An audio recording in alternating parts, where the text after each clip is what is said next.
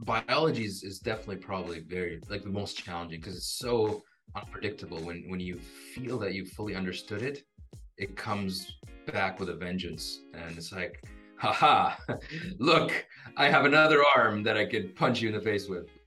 Hello, hello, hello, and welcome to episode 72 of the Afternoon Tea Podcast, where we chat with the founders of Canada's most interesting and successful companies. I'm Chris Hobbs, founder and president of TTT Studios, a Canadian software innovation studio headquartered here in beautiful Vancouver, BC, Canada. We've had some amazing guests over season 5, including a great chat last week with Steve Irvin of Integrate AI. But right now, I'm excited about today's guest, Tamer Mohammed of Aspect Biosystems. We'll also hear from Michael Souza telling us a little bit about this week's Canadian startup we love, SingleKey. So thanks for joining us to listen to Tamer chat about learning to be humble in the face of power of biology and how they're using a stealth fighter to combat diabetes there at Aspect Biosystems. So please don't forget to like, subscribe, or do all those things we podcasters love. But now, let's introduce the Tamer Mohammed. Tamer is the co-founder and CEO of Aspect Biosystems. Under his leadership, Aspect has secured significant funding, entered strategic collaborations with best-in-class pharmaceutical and biotechnology companies, and developed multiple commercial products. In his previous appointment as CTO, that's the Chief Technology Officer of the company, Tamer drove the innovation and development of the company's core technologies and intellectual property. As a leader in the field of 3D bioprinting, he has been invited to speak at this topic at venues ranging from TEDx to industry, scientific, and executive conferences. In 2017, he was awarded BC's Top 40 Under 40 award for demonstrating excellence in business judgment, leadership, and community contribution. Tamer serves on the board of directors of AceTech, a nonprofit training and mentoring organization for CEOs of technology and life sciences companies. Tamer holds an impressive collection of degrees in biomedical, electrical, and computer engineering from my alma mater, the University of British Columbia. Tamer, thank you so much for joining us today. Oh, my pleasure. Looking forward to it. Well, this is fun. Now I have to apologize beforehand because typically we're in the TTT studio recording, but I am in Seoul, South Korea. It is 3:44 a.m. in the morning, and I don't have tea in here. I'm going to have to drink water. So I hope you've got something at least warm to make up for it here. But you know what? Let's just go right to the nitty-gritty and the brass tacks. Can you please tell me about the origin story of Aspect Biosystems? Yeah, happy to. So Aspect was born at UBC, and so I had the great pleasure of working with my co-founders, Conrad Wallace, Simon Bayer, and Sam Wadsworth to really form the company. So maybe we could go even way back to sort of my undergraduate studies, because that's really where I think the inspiration really all started. And so I'm an engineer sort of at heart. And so started kind of my training as an electrical and computer engineer. And that's really where the focus was sort of building electrical and computer systems. So using resistors and capacitors to build electrical systems, using ones and zeros to build computer systems. Near the end of my sort of undergraduate degree, I was started to get a lot more exposed to the world of biology and just understanding how fast biology was really developing. And we've gotten to a point where we essentially understand the human body down to sort of these building blocks that we can now use to engineer living systems. And so this idea that instead of ones and zeros and capacitors and resistors, we could actually use cells as building blocks to engineer systems kind of blew my mind. And so it's engineering the non-living, could we engineer the living? And so that led me into sort of graduate studies research that was focused really on sort of bioengineering tissues using our 3D printing technology. And so that's really where I got introduced to Simon Bayer and Conrad Wallace out of the Faculty of Applied Sciences at UBC. And really what we focus on doing is developing a technology capable of taking these cellular building blocks, building different tissues. And we felt if we could do that, that could have a tremendous impact. This just idea of creating tissues and maybe even eventually organ level sort of functions and being able to replace a function inside of the body that has been lost due to disease. We knew that if we could achieve this sort of I would say goal, it would be transformative in so many different ways. And so spent a good amount of years at UBC refining that technology. Mm-hmm. And then in 2014, we really started to think of how do we actually bring this to the world, and that led us to sort of entrepreneurship. And so it started with sort of riding the engineering bus and then stopping somewhere, riding the next biological bus and then stopping, and then taking sort of the entrepreneurial bus. And you need multiple of these buses to get to your final destination. And so that's kind of the story in terms of just a recognition that marrying these sort of areas of engineering with biology, and marrying that with sort of a business mindset could allow us to truly capture that value, scale that value, and bring it to patients. And so Aspect was born out of that sort of story. Well, that's so cool. I mean, I have to admit, I had to do lots of homework here, because what you are doing is so unique to this world and unique to me. And I love to educate myself in terms of, what the technologies are, and the 3D bioprinting, like the whole concept of it was, besides Hollywood magic, is very new to me and very interesting. So can you tell me what the benefits of 3D bioprinting are? Yeah, so in our body, we are sort of made up of cells, but those cells are organized into different structures, tissues, and those tissues are organized into organs, and of course we need these different organs to live and function as a human being. And so really what the 3D bioprinting allows us to do is to take those cellular building blocks and to start to build those kind of higher ordered living systems. And so we can begin to take cells and combine them with all of the other ingredients that we need those cells to survive in and grow in, and build essentially these sort of functional tissues that we could then implant into the body to replace damaged organ functions. And so our goal isn't necessarily to create organs or even tissues that look exactly like they do inside of the body. What we're looking at is actually trying to take organ functions that have been lost, and then looking at ways that we could harness the power of cells and biology, 3D print a tissue that could be implanted. It may be implanted somewhere that is not even near the damaged organ, but implanted in a way that allows that tissue to function properly, and sort of replace that damaged organ function. So an example is our pancreatic tissues for type 1 diabetes.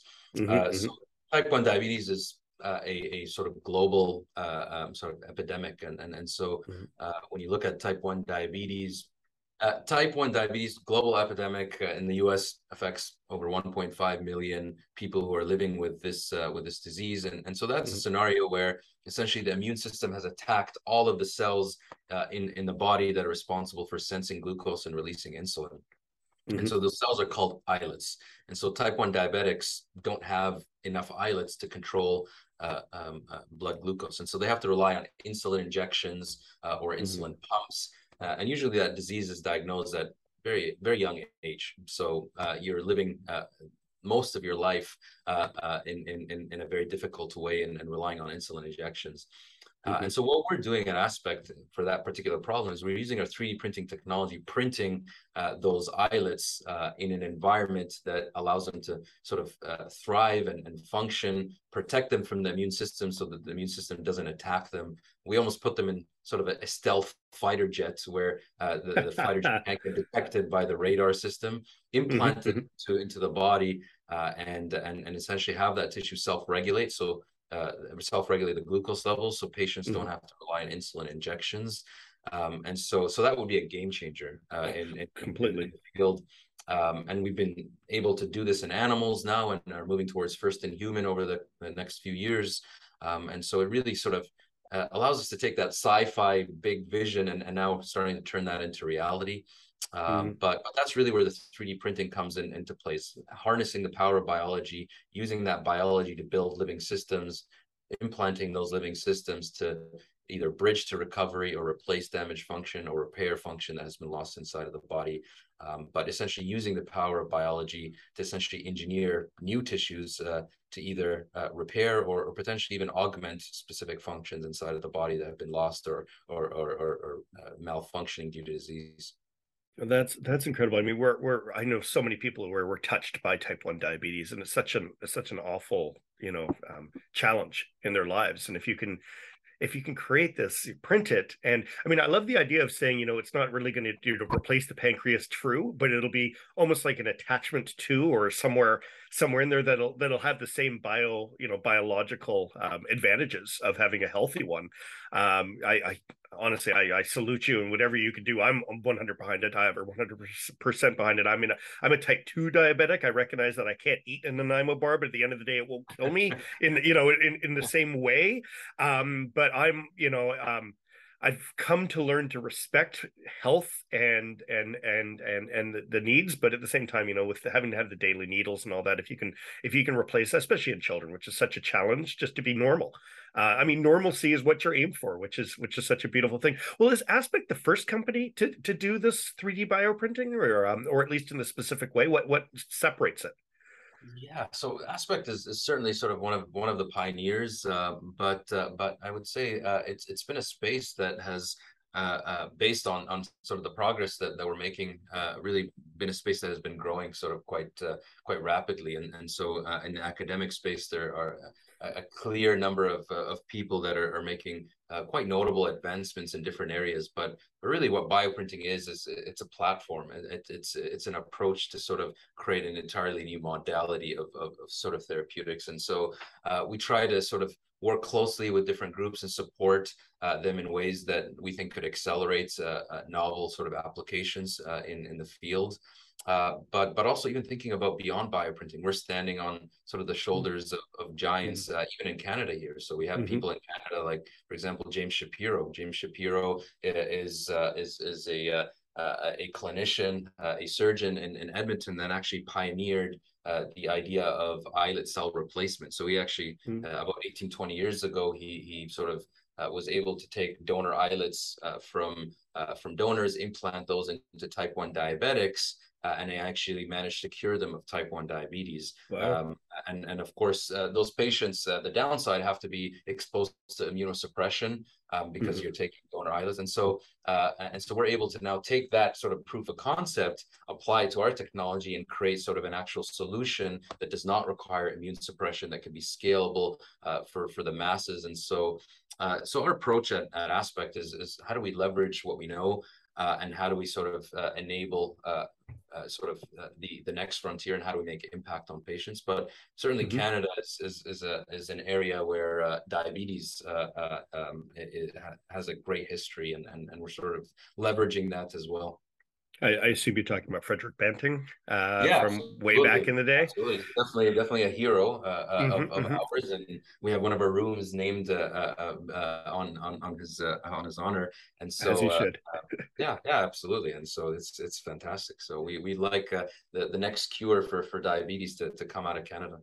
Oh, we definitely hope that, we again, this is such a game changer. Well, I watch a lot of videos on, we'll call it like the alpha folding and these protein folding AI engines. Does the outcome of that, or I guess the algorithms that come out of that, does that help in any way with what you're doing, or is that separate from what you're doing? Yeah, I mean, AI in general, I think, is allowing us to sort of, I would say, come to specific conclusions, or to propose solutions that would otherwise be very, very difficult from sort of a human intelligence perspective. And so we're certainly sort of, I would say, looking at ways that we could sort of apply that to sort of what we're trying to do. And so we do have a computational tissue design team that is essentially trying to enable sort of a generative design paradigm, where instead of saying I want a tissue that is made up of these materials printed in this type of structure, we could actually go the other way around. We could say we want a tissue that functions like this, that has these functional requirements, and an AI system could spit out essentially a best structure, a best set of sort of materials that could get us there. And so that's the real power of that. And so we do have sort of a group that's pursuing that. But I think the implications, I would say, for sort of therapeutic design in general, I think is there's a lot of potential, but also a lot of that still has to be realized. And so I think we like to follow the data, and we like to have big pie in the sky dreams, but also we're grounded by the data and the science. Very cool. Very cool. Well, you mentioned how the 3D printing model that you're working on doesn't basically it's not rejecting. You don't have to take the medicine in order for the your internal sides aren't rejecting that. Is that because you're actually printing your own tissues, or what? How does that come to be? Yeah. Or So the patient's own tissues? yeah, so no, so we're not right now our goal is not to take a patient's own cells and to print with them.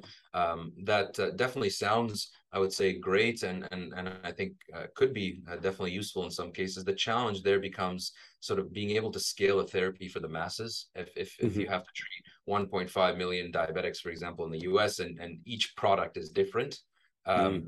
that becomes very, very difficult to be able to scale something like that. And so that's where we had to essentially develop technologies that immune that immune protect the cells so that they Hmm. don't get rejected. And so a Mm. big part of what we do is using specific material chemistries and different approaches to actually shield those cells from the immune system so that they can't Wow. get detected, almost like that flight sort of or that fighter jet sort of stealth sort Hmm. of system I was describing, where you can't detect it. And so that's really what we're doing in terms of achieving what we call an allogeneic or off-the-shelf sort of tissue therapeutic that does not require immune suppression.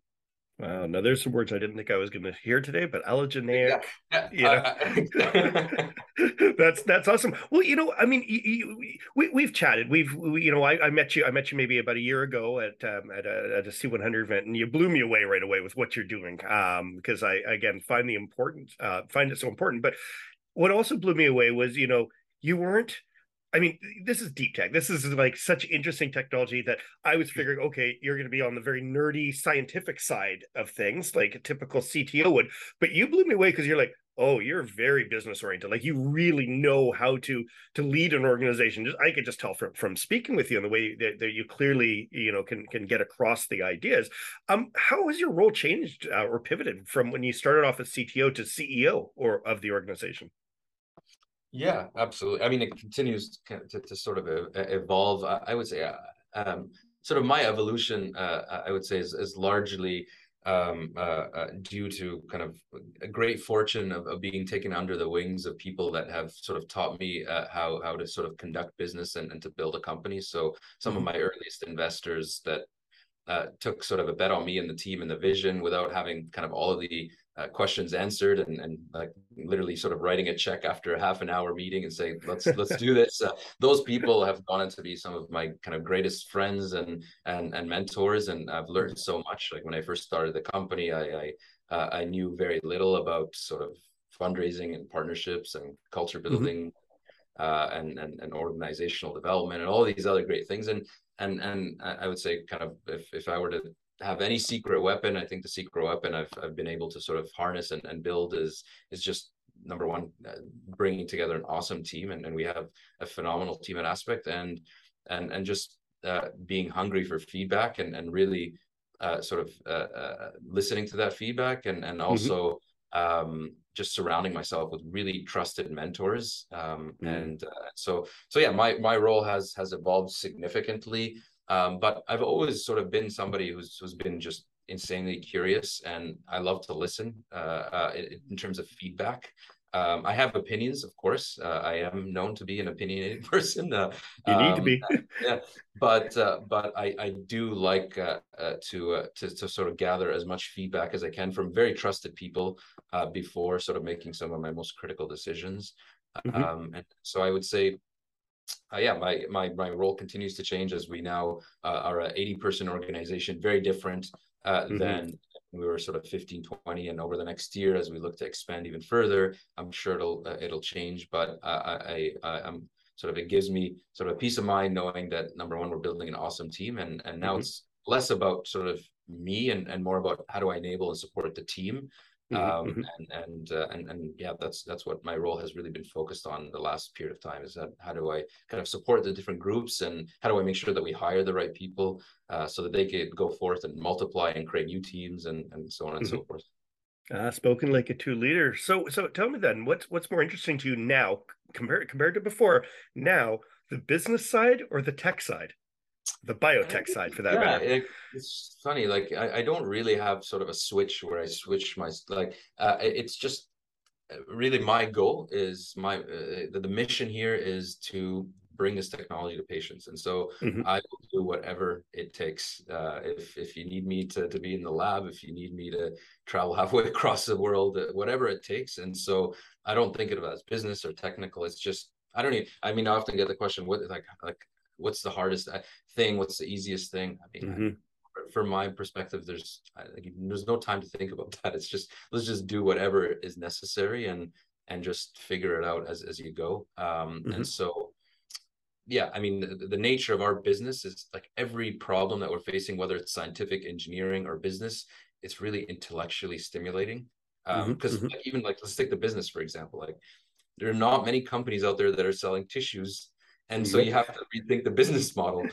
And so even that's it's really stimulating because it's like, Mm. well, how do you monetize the value so that you could be a economically successful company and you could continue to innovate and bring products to market. And so that gets me going. But it also being with the team and looking at our data and talking about the science and what's going well, what's not going well, and why is Mhm. there things not going well, what have we learned, like that gets me going. And so I love it all, as I'm sure you could imagine. Mhm. Mhm.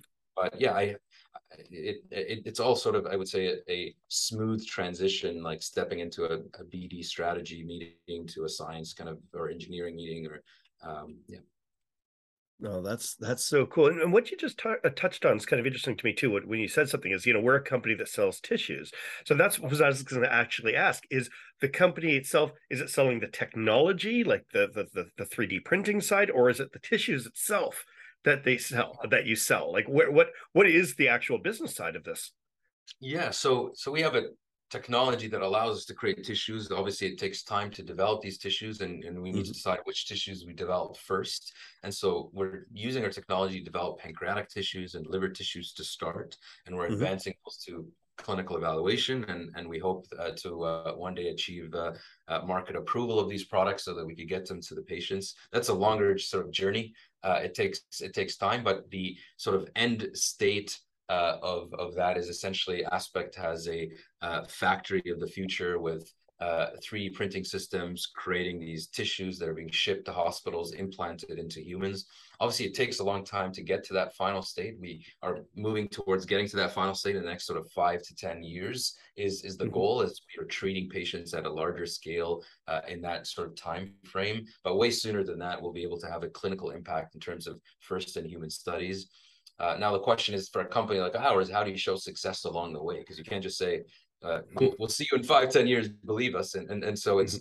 it's about sort of partnering on different programs, partnering with larger strategics. So we have had the great pleasure of partnering with groups like Merck and GSK and JSR in Mhm. Japan, and around different applications of the technology, which allows us to diversify and sort of fully unlock the potential of the technology without sort of defocusing internally. And it also shows real validation that this is real, and then bringing on great investors along the way, which shows that you're able to promise, deliver along the way. Mhm. But yeah, in terms of business model, our business model is essentially to be that sort of vertically integrated tissue therapeutic company that is producing and manufacturing and shipping these tissues around the world for direct implantation into humans to save their lives. Amazing, amazing. Well, Aspect Biosystems is a 9-year-old, a Yeah. basic 9-year-old startup. We'll call it a startup. How has the technology changed from the founding days to till today? Yeah, I like to sort of break it up into different chapters. So I'm an engineer. I'll start with chapter zero, Okay. because we like to always go with zero, not one. But Mhm. so Mhm. chapter zero was really sort of 2014 to 2017, and that was really sort of Aspect, its co-founders and a few early, I would say, sort of employees and contributors to our team. We were essentially refining the core technologies, exploring different business models. And then in 2017, we really sort of started to really get going as a company. So we left campus, and then we started applying our technology to different problems. And so we collaborated heavily with different groups like Johnson and Johnson and AstraZeneca and GSK and Merck and others. And then chapter 2 of the story has really been the last 2 years, which is how do we take all of these different learnings and how do we take our maturing technology and start to build our own products. And so that's really where we've been sort of honing into on the pancreas as an organ, a liver as an organ, and looking at building different products. So the technology has matured, but also is now being applied. And so, yeah, chapter 1, chapter 2, chapter 0 was really kind of building the technology. Chapter 1 was really sort of applying it to different areas, and now chapter 2 is really focusing on sort of building our own pipeline in diabetes and liver diseases. Next, so what's chapter 3 and 4?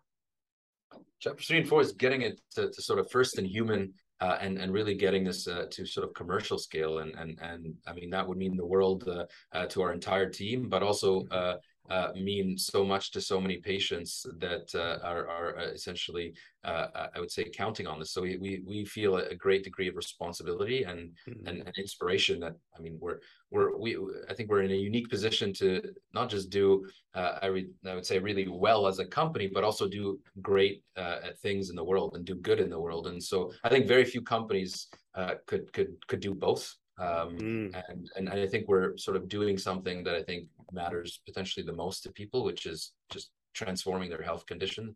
And so, yeah, that's the goal and that's our mission. And if we're successful, we'll have achieved that. Well, again, we're all rooting for that mission, and well, you know, on this topic of starts, you know, kind of the startup evolution, what we'll call it. You know, we have every podcast episode we have now what's called the Canadian startups that we love, and this week, the startup is called Single Key, and I chatted with Michael D'Souza, and he told us a little bit about Single Key, and he has this question for you about Aspect Biosystems. Michael, elevator pitch time. What's your company name and what do you do? So the company name is Single Key, and what we do is we work on bridging the trust gap between landlords and tenants. So as you know, it's always in the news, so it's probably top of mind, is that there's a lot of friction between landlords and tenants. Landlords are concerned about tenants' ability to pay rent and being stiff to the rent, especially when they have an income property where the margins are not like particularly large. Tenants are obviously very concerned about, you know, housing affordability and being able to find a place to live. And so what we do is that we use a series of solutions to reduce that friction so that we can actually have a positive impact on the ecosystem in general. Fantastic. Well, in a few sentences, can you tell me a little bit about the founding team at Single Key? Sure. The founding team is Villar Lika, who's the CEO, and Dan Kostruba, who's the COO. And I actually helped very early on, but then I actually just came back recently. It was so exciting that I had to get back in. Well, so so I've been holding the role of CTO since January.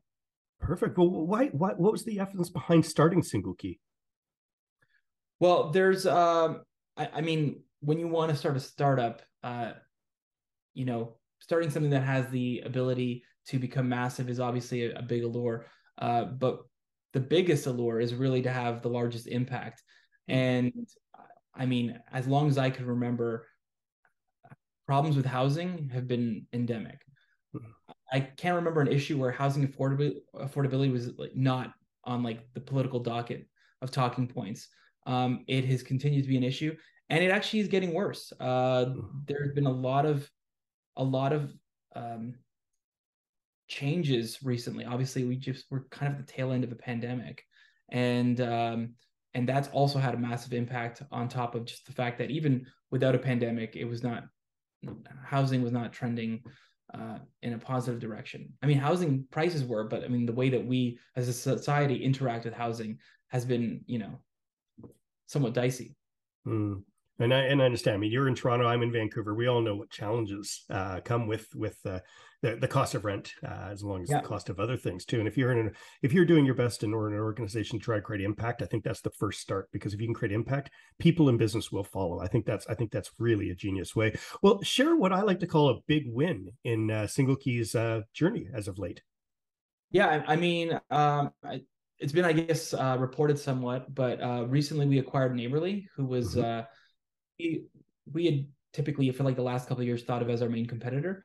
They're a tenant screening solution, and that's also how we entered the market as well. We offer other things as well, but they were definitely one of our chief competitors. And over the last little while, we got to know them, and that was an interesting experience. Got to kind of share some notes over the discussion of the acquisition, and kind of really came to respect the idea of being on the other side. We shared stories, they shared stories. It was a pretty cool experience to kind of sit down with your competitors when you're no longer competing and you're just kind of commiserating over like like the game, just like a certain gamesmanship. That was it was pretty cool. Fantastic. And Neighborly is a US or a Canadian company that you acquired? They're technically a US company, but they had a lot of operations in Canada. Fantastic. Fantastic. Well, what's one of the lessons that you learned along the way that you wish you understood when you started? The acquisition process or the company? Yeah, just the company. A lesson in life. We're here about learning lessons and sharing those learnings. Well, I guess one key lesson is that you're never done learning. So I had actually come from a previous exit, as well as a couple other companies. And so, I came in thinking, oh, I know like the way this works. But then you kind of have the rude awakening that there's always something new. Obviously, like domain knowledge changes as you change industry, but there are some kind of not unique. There are kind of commonalities that you take with you from company to company, and I think probably the most valuable of those skills will be how you deal with people. At the end of the day, a company is a cooperation amongst many individuals, and so if you can work on your skills towards like working towards a common goal, that is ultimately what a company is, the company of individuals. So interpersonal skills is definitely something that I need to continue to invest in. And they continue to be the things that bring out the best results. Whether you're figuring out the best way to communicate with customers, the best way to communicate with your colleagues, communicate with your investors, communicate on a podcast, which clearly I'm still working on that skill set. You're doing great. So yeah, communication skills are probably the number one thing you want to focus on when you start a company, because it really is kind of the DNA of all the success. Fantastic. And the lack of it is the DNA of all the failure. I love that. Well, let's focus on the success side, because as we chat with some of Canada's most successful founders on Afternoon Tea, and our guest this week is Tamer Mohammed of Aspect Biosystems. You have a question for Tamer. Can you please share it with us? Yeah, so I got a chance to take a look at Aspect Biosystems, and it looks really, really cool.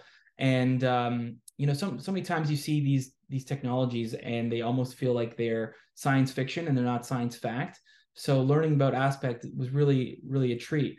I wanted to know how far along the development life cycle you would be with Aspect Biosystems. How close am I to seeing people I know in my family, for example, that might have an operation, that they would be impacted by the work that Aspect Biosystems has done? Is it in the testing phase? Is it much later on? How many people could it be impacting right now? And do you have any cool stories about any cool customer stories on how it impacted them? Yeah, absolutely. So, I mean, our goal is we're marching towards first in human over the next couple of years, and so very soon we'll be able to say that we are sort of implanting our tissues into humans and having an impact, and that of course starts in first in human trials. So a handful of patients that then expands into many more patients. And then if we're successful from that, we would hope to sort of get sort of market access once we've sort of fully proven that this is a safe and effective sort of therapy. And so in the very, very short term here, we'll be able to sort of launch that rocket. And once we launch the first rocket, we'll be able to get many, many more rockets, not just into space, but back to Earth, as I like to often say, just because I'm a space. But yeah, so this isn't pie in the sky. This isn't sort of sci-fi. This is now. This is happening, and I mean, it's not just in our lifetime. It's within the next couple of years. Very exciting, very exciting. Well, I mean, diabetes or any of these ailments are very personal. They're very family driven. Do you have a lot of, personal stories or families that come up to you and say, "I really support you. I really, we're cheering for you." Does that and does if you do, and I assume you must, does that really keep your team driven? Yeah, I mean, anytime we have the sort of pleasure of speaking to different people that are living with this disease, even sort of, and I have family members. My nephew, we've often sort of chatted about this. He's a 12-year-old and was recently diagnosed about 3 years ago with type 1, and just seeing him kind of, he's a soccer player, and he always has to. He takes different precautions and eats a certain way and whatnot, and so just this, he always geeks out when we speak about the opportunity, and yeah, he I think we have a first customer potentially once this gets if I can convince his parents, and so yeah, I would say, but he's just one of many, but yeah, anytime I have the pleasure of speaking to a patient, that source of inspiration that we get, because that's what we're doing here, and that's why we're doing it. If we could get this technology to impact them, I mean, that would be sort of a life goal accomplished, that would also help many other lives. So yeah. Amazing, amazing. Now, I just want to touch on that. You have one of my favorite pictures of all time of Muhammad Ali behind you, your namesake, that you share a name with. Why personally do you feel like you need to have that image of Muhammad Ali behind you? Yeah, so I would say, so when I first started the company, I think just turned 24, and knew nothing about sort of kind of building a company, but I definitely had a fire in my belly, and yeah, I remember those kind of first early kind of conversations with groups saying, "Oh, you need to gray up," and you're the typical sort of Canadian angel kind of, I would say, response. You need to kind of gray up and experience, and we need a kind of a proper kind of hired gun CEO, that kind of stuff. And so just having a sort of that image, and Muhammad Ali just also being sort of this fiery person that went into the ring with big bad Sonny Liston, and knocking him out, it gives me inspiration, and just generally what he stood for, in terms of kind of always sticking to a set of values, no matter what. Completely. So he's definitely one of those people that I sort of aspire to sort of be, in terms of kind of living through a set of strict values, and living and essentially dying by them. Yeah, no, I hear you. I hear you. It's such an amazing human being to follow, but also such an intellectual human being to follow. Yeah. If you could knock out, any of these child, or diseases in general, I'm pretty sure he's looking down on you and thinking, great work. It's the well, tell me, Vancouver. I mean, we've had a couple of life sciences, large companies popping up, very important ones. Is Vancouver a good city, or Canada for that matter, to be doing life sciences in? Yeah, I think we have sort of early signs of like a ecosystem for sure. Several kind of companies like AbCellera and Precision and Notch and Aspect. And so I think Vancouver definitely sets itself apart within Canada. And I think success breeds success. And so if we could be successful, others will follow suit.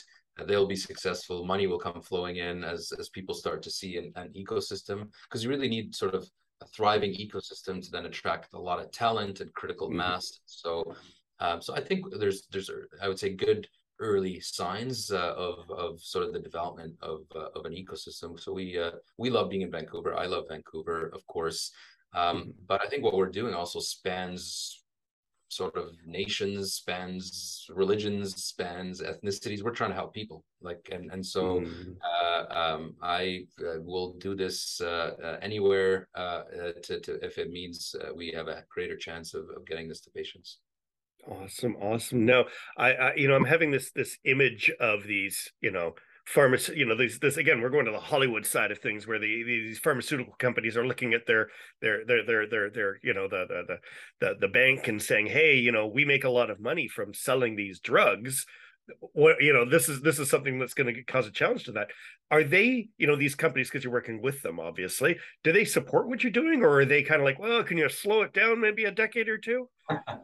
Yeah, no, it's a good question. I would say pharma and biotech tend to not have sort of the sometimes greatest reputation, depending on who you talk to. But at the end of the day, I would say by and large, and there's of course exceptions, by and large, I would say it's one of the most, in my opinion, noble industries, because there's scientists behind these discoveries, and these people are sort of putting in like blood, sweat, and tears trying to make these discoveries because they truly want to help. Of course, it needs to be sort of an economically viable sort of, I would say, opportunity for it to be worthwhile. Otherwise, there wouldn't be an incentive for them to do it, and it takes a lot of money to develop a drug. It takes many cases billions of dollars to develop a drug, and so we get that sort of tension. I would say by and large, like, pharma is really receptive to what we're doing, and of course could recognize potential existential threats that we pose to some drugs, and so I think it becomes a question for these companies: do they want to partner, or do they want to wait to have sort of different companies sort of displace their pipelines? And so these people are really smart. I think they'll make smart decisions, and I like to have sort of I would say a good opinion of people, and at least give them the benefit of the doubt first and foremost. Because at the end of the day, when we are sort of going through a challenging health condition, we sort of rely on these therapies. We rely on health professionals, and I would say, yeah, by and large, we are much healthier now, better sort of humans in terms of our health condition than we've ever been in sort of entire history of mankind or humankind, and then that's largely because of the great therapeutics and drugs and health conditions and management strategies that we have today. Very cool, very cool. Well, I mean, you said you founded the company when you were 24, which is amazing, especially for a biotech company of such importance. But you were named a 40 under 40, I guess probably well under 40 at that matter. What was that like?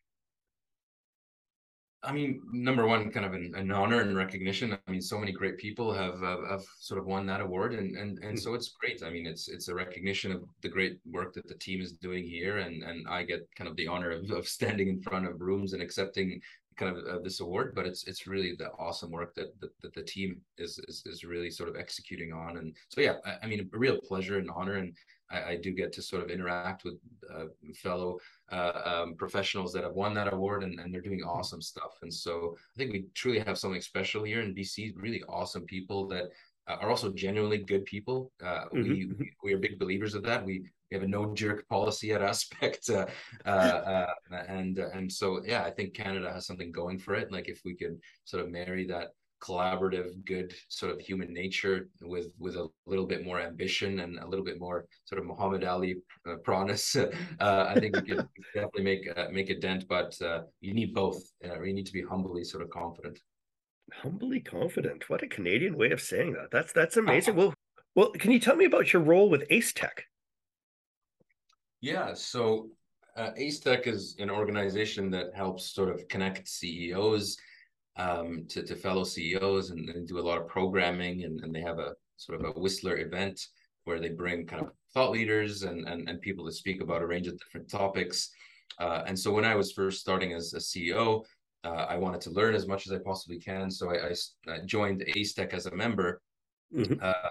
And as part of that, learned a ton, and was on a CEO roundtable where you get to speak on a monthly basis to fellow CEOs. And so that was great for my development. So as part of sort of giving back, I wanted to see if I could help. And so they invited me to join the board. And so for a period of 3 years, I was on the board, and I helped sort of bring some of my perspectives to help kind of, I would say, improve the organization. And so it's definitely a very valuable contributor to our ecosystem here. And so definitely encourage aspiring CEOs, as well as, I would say, fully fledged CEOs to participate. So there's CEOs that are leading organizations from 10 people all the way up to 500 plus people, CEOs, and so great sort of spectrum of different leaders in that organization. So I mean, I guess I can say without clearly that mentoring does matter then, and you must believe that. But you mentioned stage 0, stage 1, stage 2. Is it important to have the same mentor throughout each one of those stages, or do you find that, hey, maybe I should find someone that knows a little bit more about this part of my path or this part of my path? So do mentors, should they, in your thoughts, evolve as you are evolving? That's a really good question. I'm just going back to sort of my kind of mentors, and there's certainly ones that have stuck with me, and the relationship has transcended kind of business mentorship to just being really awesome friends. And so like some of my mentors, like we've had some of like the deepest conversations I've had about like life, like what's life, and so and those are always interesting kind of conversations, and so so there are certainly people who have sort of been there from, I would say, time 0 or even time sort of -0, and then there are others that have of course had to sort of I would say connect with along the way, because we're tackling a new set of problems. So, for example, recently brought 3 new board members to Aspect that have tremendous experience in sort of clinical stage companies, as we now embark on becoming a clinical stage company, or essentially moving into human studies. And so brought sort of 3 top-notch individuals that are based in Boston that lead amazing companies, and including sort of an individual who's previously the CEO at cell therapy at Pfizer, to bringing on somebody who was formerly chief business officer at AskBio, that was acquired last year by Bayer for $4 billion, and before that the medicines company that was acquired by Novartis for $12 billion. So people that have managed to get therapies to humans in terms of human trials and even commercial products, but also people who have built sort of multi-billion-dollar kind of biotech enterprise value. And so every chapter, like you said, requires new mentors, but you also need kind of people that see you for who you are, and know where you sort of came from, and that's the great thing about sort of like entrepreneurship is it's so hard, and if you could share some of those experiences with people, in terms of being in the trenches with people, it forms a bond that is sort of unbreakable. Completely. Well, you're also, I mean, you're on the board of a couple of organizations that I did my homework. It was important I did my homework here, and one of them that I thought was quite interesting is the Stem Cell Network. Can you tell me what the relationship or the responsibilities are, and what does that organization do?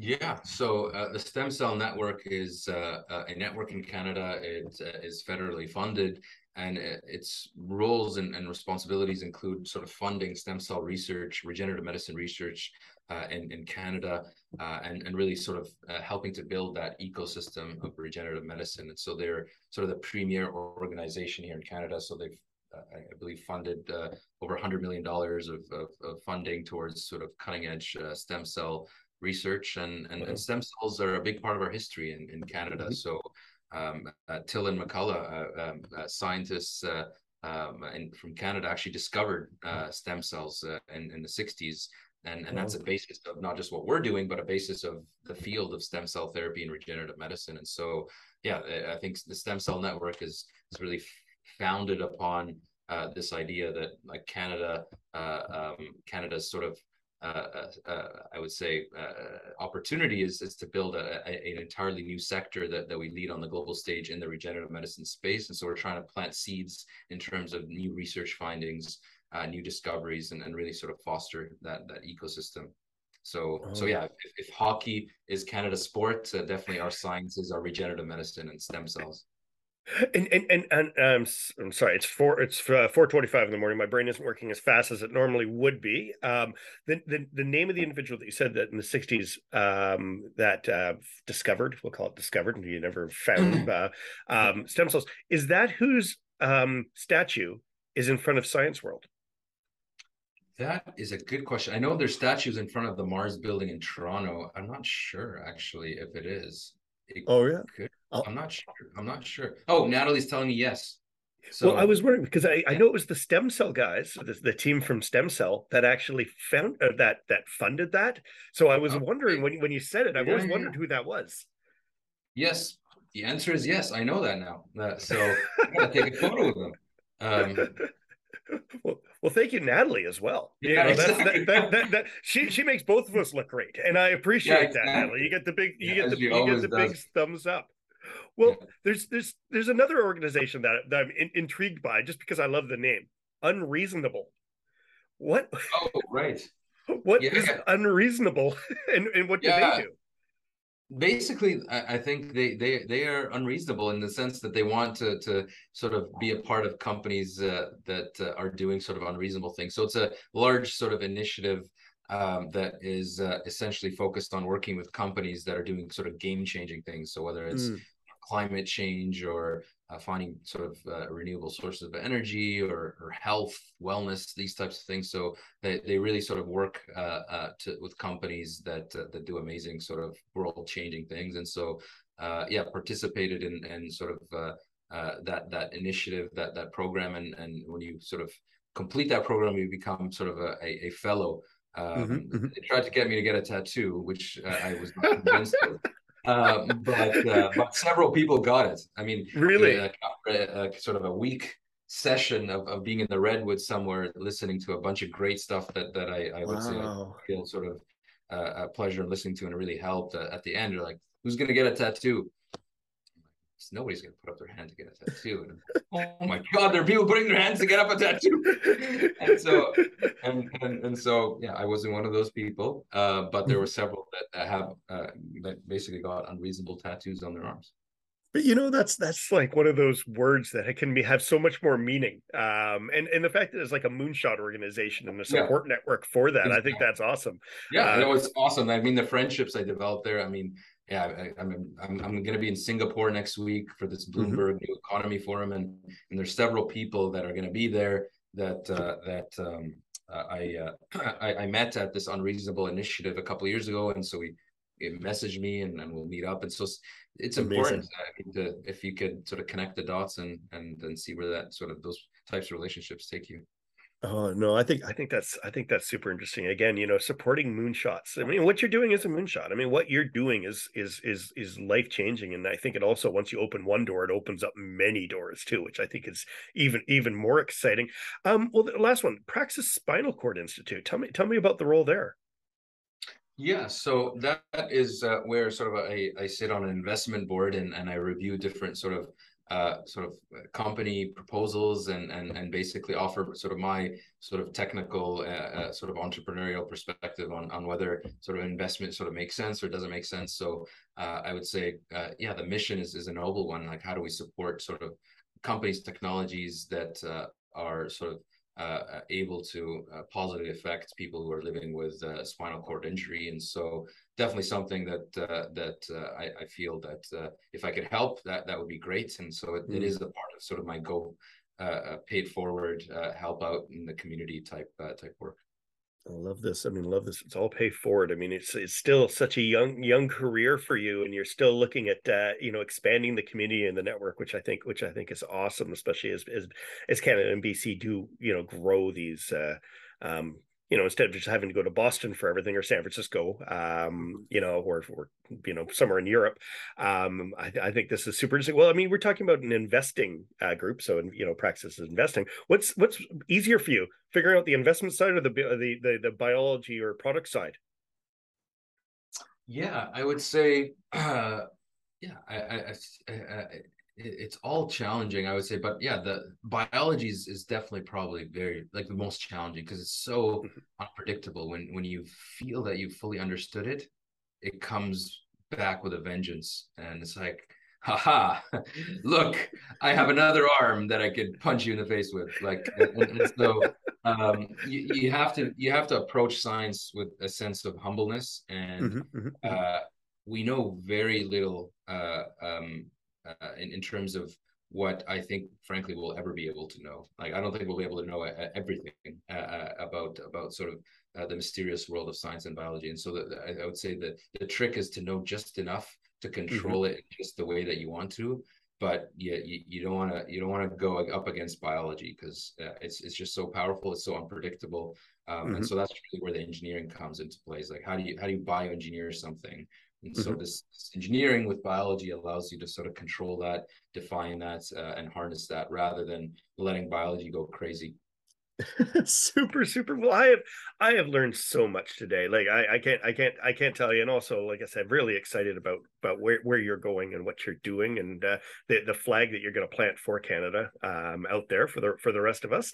But I have, the thesis behind, or the idea behind Afternoon Tea Podcast, is to speak to wonderful Canadian founders to kind of prepare that next generation, and which is something that clearly you're speaking to. So I have these two questions that I ask at every one of these the recordings to get a really good understanding or perspective. So the first question, if you please, is can you share one piece of advice to help younger Canadian founders? One thing that you've learned along the way. Just think big, and nothing is impossible, and have ambitious plans. I'd rather sort of a plan that's ambitious, and you sort of fall a little bit short of that, but at least you achieve greatness in the process, rather than sort of under promising and over delivering. I'm not an adopter of that school of thought. So yeah, think big. Life is short, and make your mark, and try to do something that is transformative. How reasonable for a fellow who is unreasonable. That's awesome. That is awesome. Well, last question, and then I'll let you continue on with the important work that you're doing. Can you share the name of a Canadian entrepreneurial star or founder that you personally look up to? Right. Yeah, so I mean, I'm more of a science geek. I could name you a bunch of scientists and like astronauts and people, but that's fine. Is that fine? Oh yeah, I mean, if you want Bethune, show me Bethune. I mean, I'm up for anyone here. Yeah, I mean, like I said, like type 1 diabetes is the area we're focused on, and just to be doing that in a country that actually discovered insulin. So Banting and Best in Ontario being able to actually discover insulin. Before that, type 1 diabetes was a death sentence. There's no cure for it, and there still is no cure for it, but at least we have sort of something that makes sense until we come up with hopefully a potential curative therapy. And so that's an example, but also Till and McCullough being able to invent and pioneer and discover, I should say, stem cells, but so many other. I mean, we have so many great scientists and inventors here in Canada, and I hope over the next sort of 25, 50 years, definitely by the end of my life, we could also say that we have transformative sort of entrepreneurial scientists and engineers that have built world-changing companies here in Canada based on those discoveries. I think that's the opportunity. I don't know if we're there yet. We need to definitely move away from just resource mining based type companies, and let's build companies that could change kind of the world in the ways that mean the most here in Canada. That is awesome. And can I say, if we're going to say we move in 20-year chunks in terms of technology or evolutions, I can see your name coming up when people are asking. So you, to have the Banting and Best, and now Tamer Mohamed. We think that should be there too. Definitely would be a team effort, but no, I appreciate the sentiment in the comment. I really do, Chris. Well, awesome. Well, thank you so much for taking part, and keep doing the great work that you're doing. Awesome. Well, enjoy your time in Korea, and enjoy your last bibimbap before you fly back to Vancouver. And awesome. Yeah. Right. Ahoy, Afternoon Tea listeners. If you got this far, I assume you liked this episode, and that is awesome. Thank you. In such a case, please rate and review Afternoon Tea Podcast and subscribe on Apple, Spotify, or wherever you get your feeds from. Afternoon Tea is a podcast with a goal to share the stories of Canada's successful tech entrepreneurs in order to prepare the next wave of founders. We do have some great guests lined up for future episodes, but we would love to hear your thoughts too. Please do let us know who you think should be on the show.